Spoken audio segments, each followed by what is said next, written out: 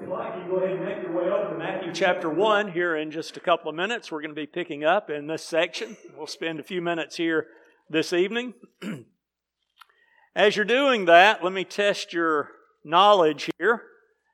3 names, Gaspar, Melchior, and Balthazar. Can you place them? Where in the Bible? You're thinking now Judges, maybe somewhere around Ibzan, Elon, somewhere in there, maybe just after Jehu and the Kings. Well, if you're wanting a fun-filled vacation and want to visit Cologne, Germany, you can see their skulls in the cathedral there in Cologne. These are purportedly the 3 wise men who came to visit Jesus. There's only a couple of problems. One is we don't know how many there were, and secondly, their names are never given. But that's not the only thing that we have that's kind of deceptive about it. You'll note that around December or so, when people began putting up their nativity scenes, and you've got the manger, and you've got the angel, and Mary and Joseph, you've always got the 3 wise men standing over there on the side. Problem is, they weren't there either. So there's not a lot of accurate information out there about them. But yet what we find is that they're going to hold a very important part of the birth narrative of Jesus, but maybe not in the way that we oftentimes think of it. We're going to be looking at what Matthew has to tell us about these wise men, because what Matthew is going to do, unlike Luke is going to spend a great deal of time telling us about the birth of John and the appearance to Mary and all of these things that are very narrative style put in his gospel. Matthew is going to be really short and sweet on the birth of Jesus. But he's going to slow down a bit when he gets to the wise men. And that's going to be because he's painting a contrast for us. He's going to give us a very stark contrast between these wise men who have journeyed to find the newborn Savior versus a king who is going to very callously offer worship, as we'll see, but yes, has much more diabolical plans in mind. So let's take a look at what we've got going on here as we look at these wise men and this foolish king. And I want us to begin, first of all, by talking about how all of this fits in. As we think about Matthew's gospel, we're going to find here that Matthew is going to place a very heavy emphasis on fulfilled prophecy. You know this. As you study through the book of Matthew, Matthew is constantly stopping to say, now, here's what the prophets had to say about it. And when this took place, this is fulfilling what a prophet said about these things. And that's ironic because Matthew is writing a gospel that will in many ways answer Jewish questions. But if you'll recall, Matthew's pretty hated by the Jews. Yet, God's going to use him in this purpose to give us all of this information about how the Hebrew Bible is linking up with what's taking place here. Now, Matthew's going to give us a few clues about what he plans to do. And one of those is the way that he's setting up his gospel. And so if you look on this very first page of Matthew, the very first page of our New Testament, you find that it begins with a genealogy. Now, what's the best way to write a not bestseller? It's to start with a genealogy. Because in our Western minds, we look at this and we say, wow, that's a bunch of names that I can't pronounce. Let's get to the good stuff. But yet, if you're reading this in the context of the Hebrew Bible, what we call our Old Testament, then you're going to find that those genealogies are extremely important. And so if you're Jewish, you're looking at this and you're thinking, okay, Matthew's cluing me in on something. And really what he's doing is he's linking his gospel up in a lot of ways with the book of Genesis. Because when you're reading through Genesis, the writer of that book has divided it into sections. And he'll begin by saying, these are the generations of the heaven and earth. And then he's going to say, these are the generations of Terah. These are the generations of Ishmael and of Isaac and of Jacob. And what he's going to do as he introduces each of these sections is he's going to give a genealogy to show how all these people are in the family. And so as Matthew begins his gospel, if you're reading this like you had been reading the book of Genesis, you're thinking, okay, Matthew's continuing this storyline that we began very close to page 1 of our Bibles. He's just carrying that right on through. So if you're a visual thinker, just kind of think of it like this, that here's Matthew with his plug and he's putting it in the socket of the Old Testament. And what that's going to do then across his gospel is to start lighting things up that are showing how all of this is a continuing narrative of what we started way back when in the book of Genesis. And so we've got then the Jews recognizing this. We Gentiles need to recognize that too as we're getting an appreciation for what's going on here. And then we're going to come to the wise men.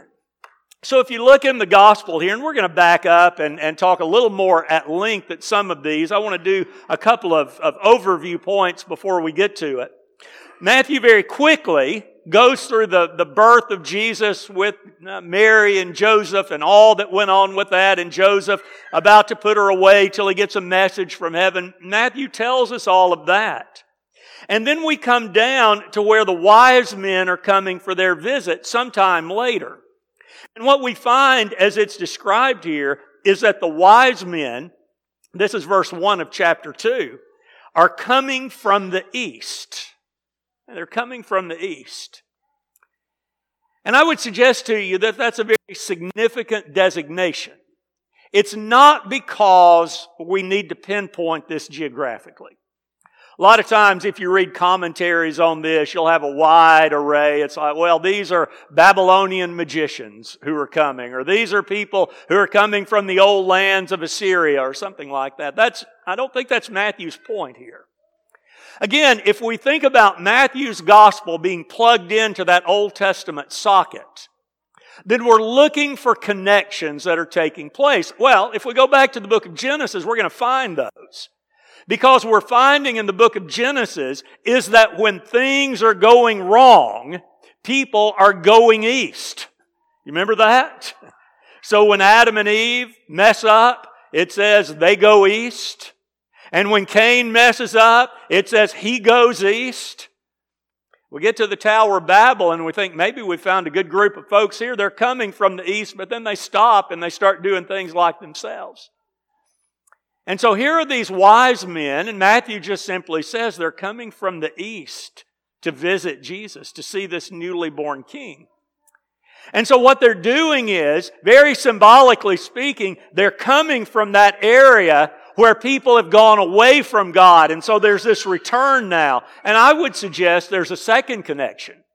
Because we know that Abraham is going to journey from the east to the land that God's going to show him. And so these wise men, in a sense, are kind of retracing Abraham's step as they're now seeking this promise that God has made to them.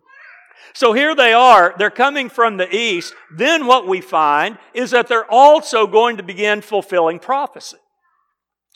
One of the things we know, and very common knowledge, and that's what many times causes people to think there's 3 of them, is it says they brought the gold, frankincense, and myrrh with them as gifts, as somewhat of offerings for this new king. And so we key in on those 2 of the 3, the gold and the frankincense.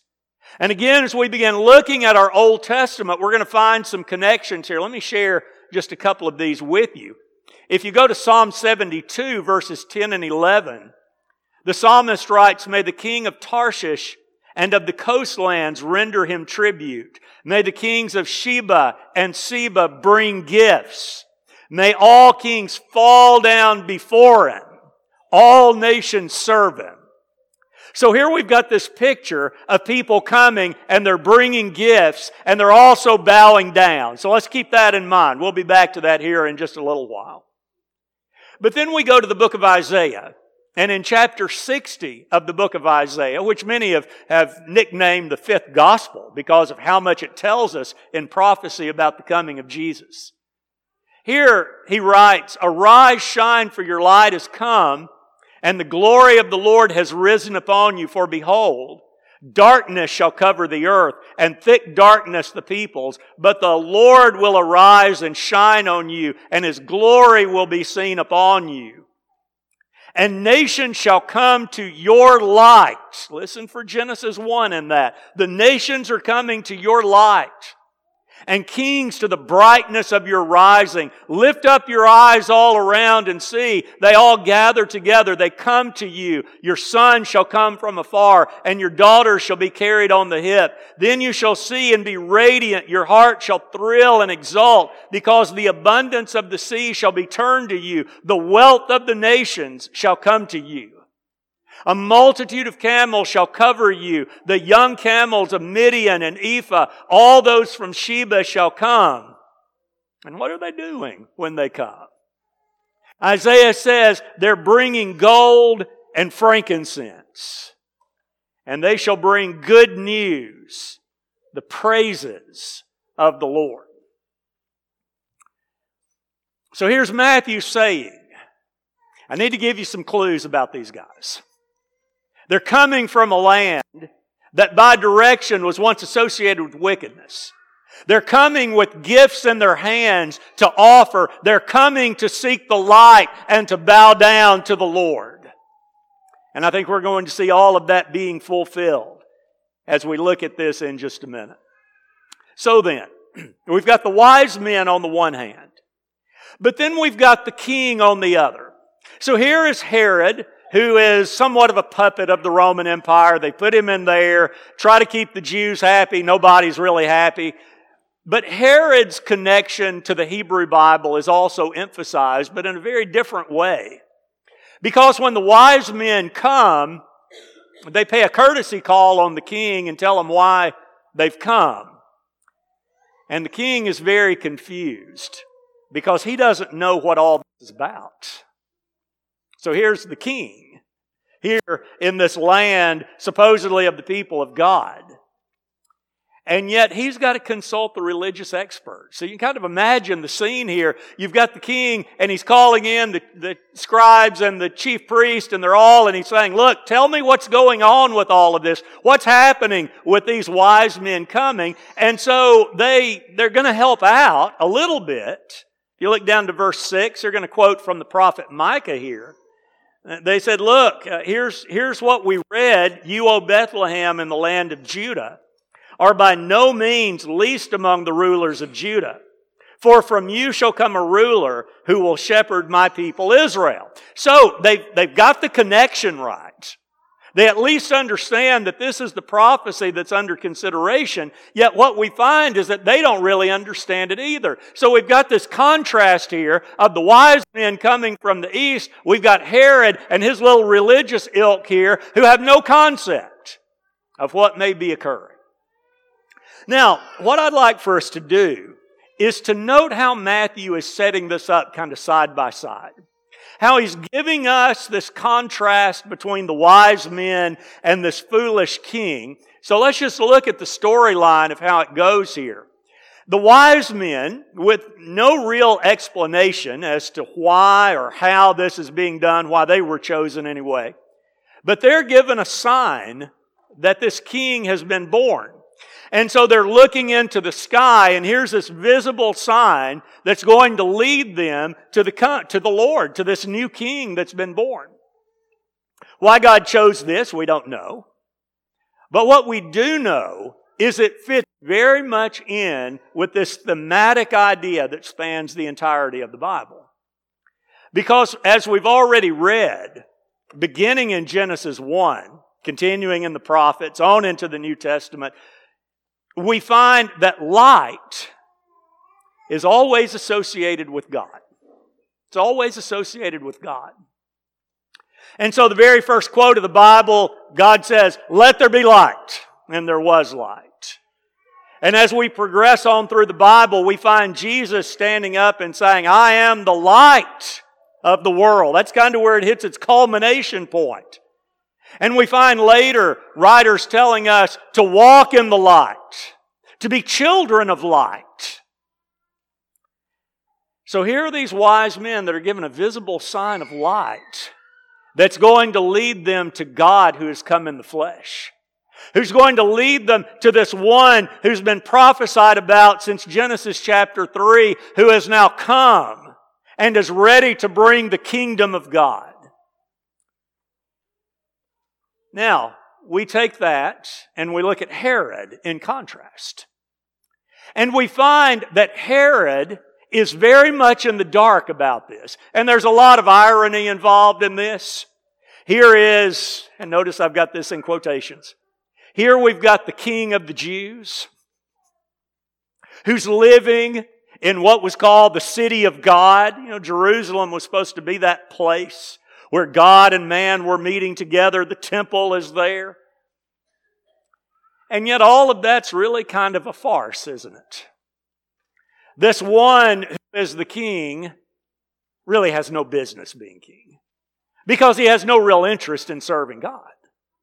And he's set in this city that has all of these religious people in it, but yet they're not terribly concerned to investigate and to see what all is happening here, because everybody here is in the dark. So the wise men are led by the light. The King of the Jews, he's here and he's not recognizing it. And though the religious ilk around him, they're getting the prophecy. They're understanding this is coming from the book of Micah, but they have no clue, no concept that all of this is coming about in Jesus Christ, the fulfillment of this prophecy. That reminds us of something that John tells us. In John chapter 3, he says, and this is judgment, that light has come into the world, and people love the darkness rather than the light, because their works were evil. And as this story progresses, we're going to see that borne out, aren't we? We're going to see all these religious people who stayed so in the dark because they refused to accept the fact that this humble one, born in humble circumstances, could indeed be their king. Let's look at another contrast that Matthew makes for us. Not only do we see this in the sign of his birth, we also see this in the feelings that are expressed about his birth. So again, let's look at the wise men here. Go with me to chapter 2. Verse 10 is about my favorite verse of this entire account. But if we start in verse 9, it says, after listening to the king, they went on their way. And behold, the star that they had seen when it rose went before them until it came to rest over the place where the child was. And when they saw the star, they rejoiced exceedingly with great joy. You talk about heaping on the words. Matthew does that. What he's saying is something like this: they were joyously joyful with mega joy. That's how this would be translated. Matthew is saying they are so excited about this, they can't contain themselves because the star now has led them to this one where the Savior has been born. We think about their feelings, and yet we contrast that with Herod. Back up with me to verse 3. After the wise men pay their courtesy call to the king here, it says, when Herod the king heard this, he was troubled, and all Jerusalem with him. Here's the king who ought to be thinking, this is fantastic news if it's true. This is great if it's true. Instead, he's thinking, I got a rival. I've got somebody who's going to try to take me off the throne. And that word, if you can kind of think about it, it's kind of hard really to put into a word. But maybe you've experienced a time where you know something might be on the horizon, and if it really is, it's going to be bad for you. And you're just kind of in this constant state of agitation about it. Well, I think that's King Herod. He's worried about losing his position. He's worried about losing his place as king. And unfortunately, he's going to do some terrible things as a result of all of that. So joyful wise men, a troubled king. But let's look at a third that we find here. we also find that there's going to be a very different reaction to the birth of Jesus. And this is sometime after the point. We don't know exactly how long, but it's not the night He's born for sure. Months or maybe even a year or two's passed by this point. And so as the wise men come, if you look at verse 11, it says they fell down. Remember what we read in the book of Psalms? That they're going to fall down and worship. Here we've got the wise men who fall down before this child and they worship. And they present their gifts as sacrifices to this new king. Isn't it interesting that these are the first humans who are specifically said to have worshiped Jesus? Now, of course, if we think about Jesus in His eternal sense, as God eternal, we know that He's been accepting worship since the creation. But the specific idea of worshiping the newborn king, it's these wise men who are doing that. And so what we're seeing now is somewhat of a closing of the loop with Genesis chapter 11. Genesis chapter 11, the writer is saying, let me tell you how the nations came about. They tried to build this big tower in this city and they were going to rival God. So God showed them. He divided their languages. They divided up and here's all the nations that they became. And it's kind of like from that point on, you've got these nations wandering in the wilderness. And every once in a while, you'll find a prophet that's going to say, yeah, the nations are going to come back one of these days. And now what do we find? We find these men from the east, from the nations, who are now making their way to the newborn Lord and the King, who will offer them salvation. And yet we contrast that beautiful picture that we see there with Herod. Herod tells the wise men, now as soon as you find him, you come back and tell me. Remember what he says? Because I also want to worship Him. I want you to tell me where He is because I also want to worship Him. God interjects, tells wise men, don't do it. You go home a different way. Don't go back to Herod. But then what does Herod seek to do? Herod's going to take on the garments of the beast. Herod's going to take on the serpent king form. And what we begin to do now in the book of Matthew is to transition from Genesis to Exodus. And we think back about how Pharaoh was trying to kill all these baby boys. Herod takes a play out of his snaky book and he says, I think I'm going to do that too. I'll stop this king. Stop this threat to my empire.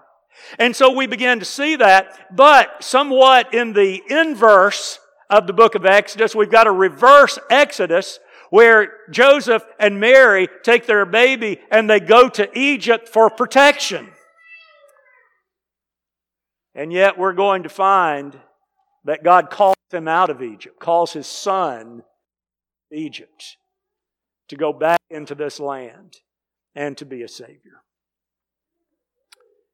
You look at the reactions to the birth of Jesus, to these feelings about His birth, to the idea of what are we going to do? Are we going to worship or are we going to try to kill Him? Are we going to accept Him or are we going to try to eliminate Him?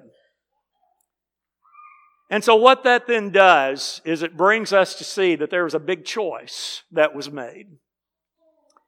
And think about the wise men. They give us a very good picture of the choice that we need to make. I've entitled this series, It's All About the Choices. And it's not because we're going to focus down every night, we're going to examine the word choice and all. We're not going to do that. But all of our lessons are going to show where people are confronted with the Lord and what they're going to do with Him. And so we find here that when the wise men are confronted, they've got the same decisions to make that we've got to make. And so for the last few minutes of our lesson this evening, I want to talk to you a little bit about that. That as we think about coming on as they did, of thinking about the choice that they made and our choice, I'd just simply like to present you with a question. How does the name Jesus impact you? Never thought about that? How does the name Jesus impact you? While you're contemplating that, look over to the book of 2 Thessalonians. Book of 2 Thessalonians. We're going to be looking at chapter 2, just a couple of verses here in a minute. Many of us in the room have been followers of Jesus for a long time. But it's still a question we've got to ask. That when I hear the name of Jesus, when I think about the name of Jesus, what does that mean to me? Well, listen to what the Apostle Paul says here. As we look here in chapter 2 of the book of 1 Thessalonians, I want you to go down with me to verses 16 and 17 here.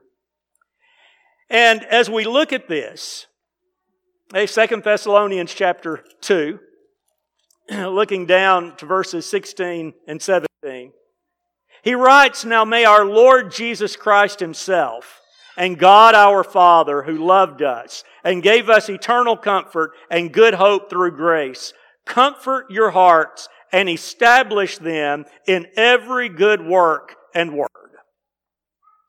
Does that describe you?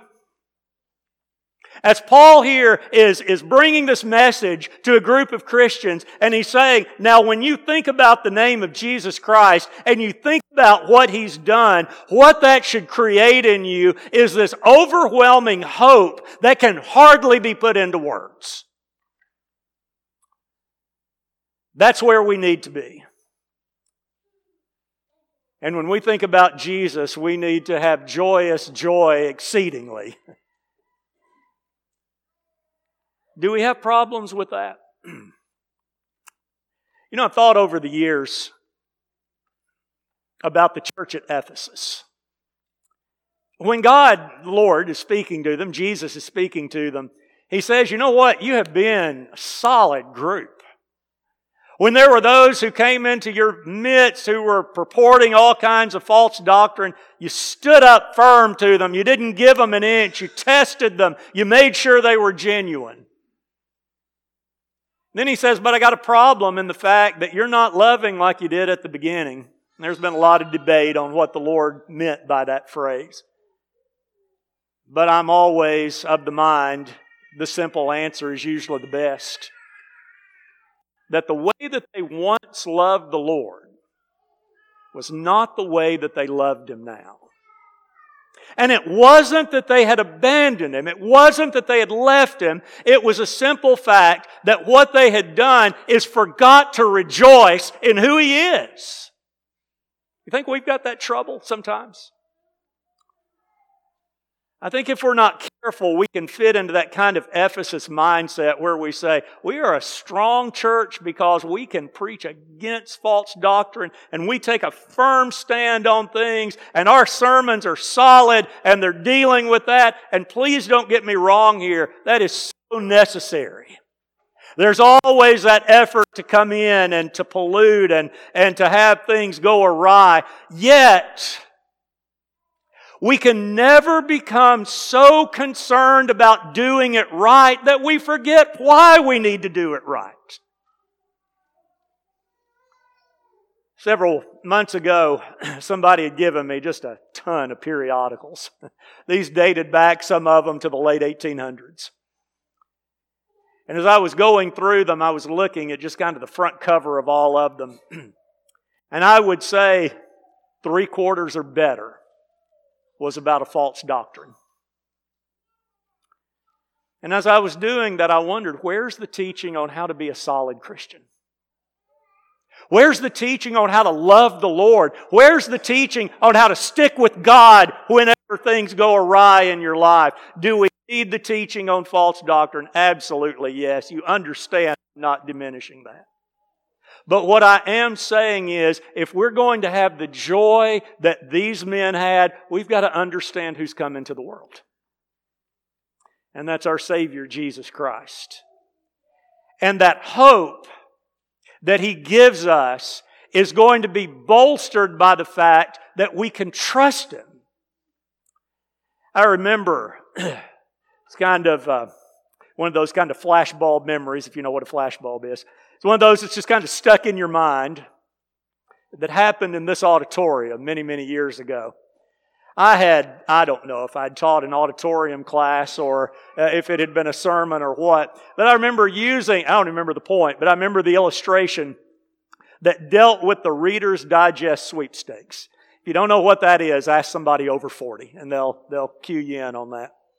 And I made the point, said, I really hope I win the Reader's Digest sweepstakes, but I never fill out the form. And a man who was a member here at the time came to me and he said, I don't think you're hoping, I think you're wishing. It was a moment of clarity. I think back to that, and it was like I had my eyes opened of seeing what hope really is all about. That simple exchange. What he was telling me was hope's got to be based on something. It's got to have some solid ground to it. And sometimes I'm afraid that when we think about our relationship with the Lord, it's not so much the hope, it's the wishing that we're dealing with. But that's not how it needs to be. Trusting is believing that everything we're doing is for a reality. It's for a reality. That there really is going to be eternity. That there really is going to be a day of judgment. That there really is going to be a time when God says to the faithful, come with me, and to those who are against Him, go away from me. And we can never, ever, ever allow ourselves to kind of get in this religious mindset where we say, I'm going to do the right thing because maybe there's an eternity and I want to cover my bases here, and in case there is, no, that's wishing. What these wise men show us is that they were willing to travel because they knew there was something behind all of this. That all of these prophecies were true, that a Savior had indeed been born who would save the world. I think about when the psalmist wrote, but I have trusted in your steadfast love. My heart shall rejoice in your salvation. He's saying what we're saying right now.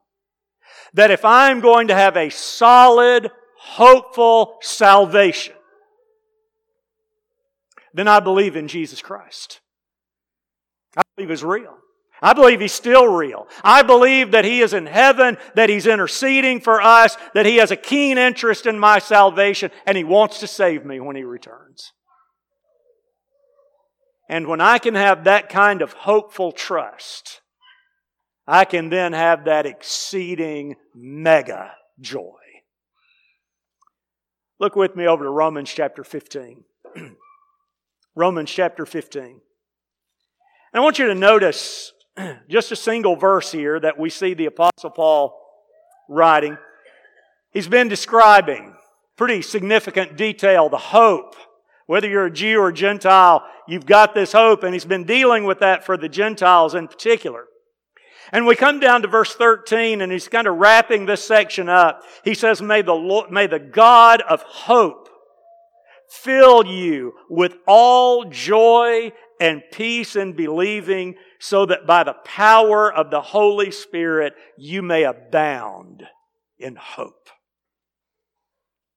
That is a full acceptance of what it means to believe all this is real. Here the apostle is saying, here's what you need to be thinking about when you're standing at that water of baptism. You're standing there and you realize, I am a sinner. I've been exiled to the east. I've gone away from God. But by His grace, He's given me the opportunity to come back. And when I go down in those waters of baptism, as the apostle wrote to Titus, he says, you are renewed and you are regenerated in the Spirit. And you come out with your sins taken away and you've been given life. That's joy. at least if we believe all this is real. I can't tell you exactly how the Spirit operates, but I can tell you this: God makes a big deal out of it. And God makes statements about the Spirit who dwells in you. You're temples of the Lord with the Spirit in you. And statements such as this that He makes in Romans chapter 15, verse 13, where He says, the power of the Holy Spirit is abounding in you to hope. And what God is saying is, I have made you alive. You are dead, and I brought you back. You found your way to me by my grace, and now you're saved. And that should make us joyful beyond measure. And like these wise men, it should cause us to fall down and worship. You ever heard somebody come out of Sunday morning and say, I just didn't get a thing out of the service this morning? Is that sad? To come into the presence of God, your Savior, your King, and you've got this opportunity to praise Him and to talk to Him and to hear, and you say, I didn't really get anything out of that. Well, that might reflect a time for some decisions in your own life. Let's talk about the positive side of that. When we are to a point where we are so excited that there's an opportunity to serve the Lord, to worship Him, to acknowledge Him, we're going to be like these wise men. You see, it's all about the choice. And they made the right one. But then we have to realize there was one who didn't. There was one who refused to come from the east. There was one who, instead of finding this trust in God, he finds it troubling. And like the king of Egypt, he's trying to stamp it out. He doesn't want it to happen. And he ultimately rejects the Lord by seeking to kill Him. And that leads to his destruction. That's our choice. It was a choice for the wise men and Herod. It's a choice for us. But the question always is, what's it going to be? It's going to be one or the other. And every one of us is being called on to make it. And let me just say, God's made it easy if we'll let it. Let it be easy. God said I could have done all kinds of things. I could have put you to work. I could have punished you eternally. But instead, I gave my Son so that you could have the hope of eternity with me. And when we think about that, and when we think about what our Savior went through to culminate this plan so that we could come to Him, we should fall down and worship. And if we have not come in from the east, it's time. It's time. It's not going to be a star that appears over your house tonight to lead you to the Lord. That's happened already. Their star is our star. That light is our light. And God has said that at least for one more night, I'm going to give you the opportunity to make the choice. And so if you're not a Christian, I hope you'll really consider that. Sometimes it's a little scary thing to think about all these people looking at you as you make your way down the aisle and you make that confession. And as I often say at Gooch Lane, I'll say here, if that's the problem, we'll run everybody out of the room. And one night a young lady took me up on that. So we cleared everybody to the lobby, and she became a child of God. Great moment. And it can be a great moment for you. That you have a Lord who wants you on His side. And so I hope tonight, whether it be while we sing a song, or whether it be immediately afterward, or whether it be at 1 or 2 o'clock in the morning, I can guarantee you somebody is going to be here to help you make that great decision. So I encourage you to give that lots of thought. We're going to stand and sing our final song at this time.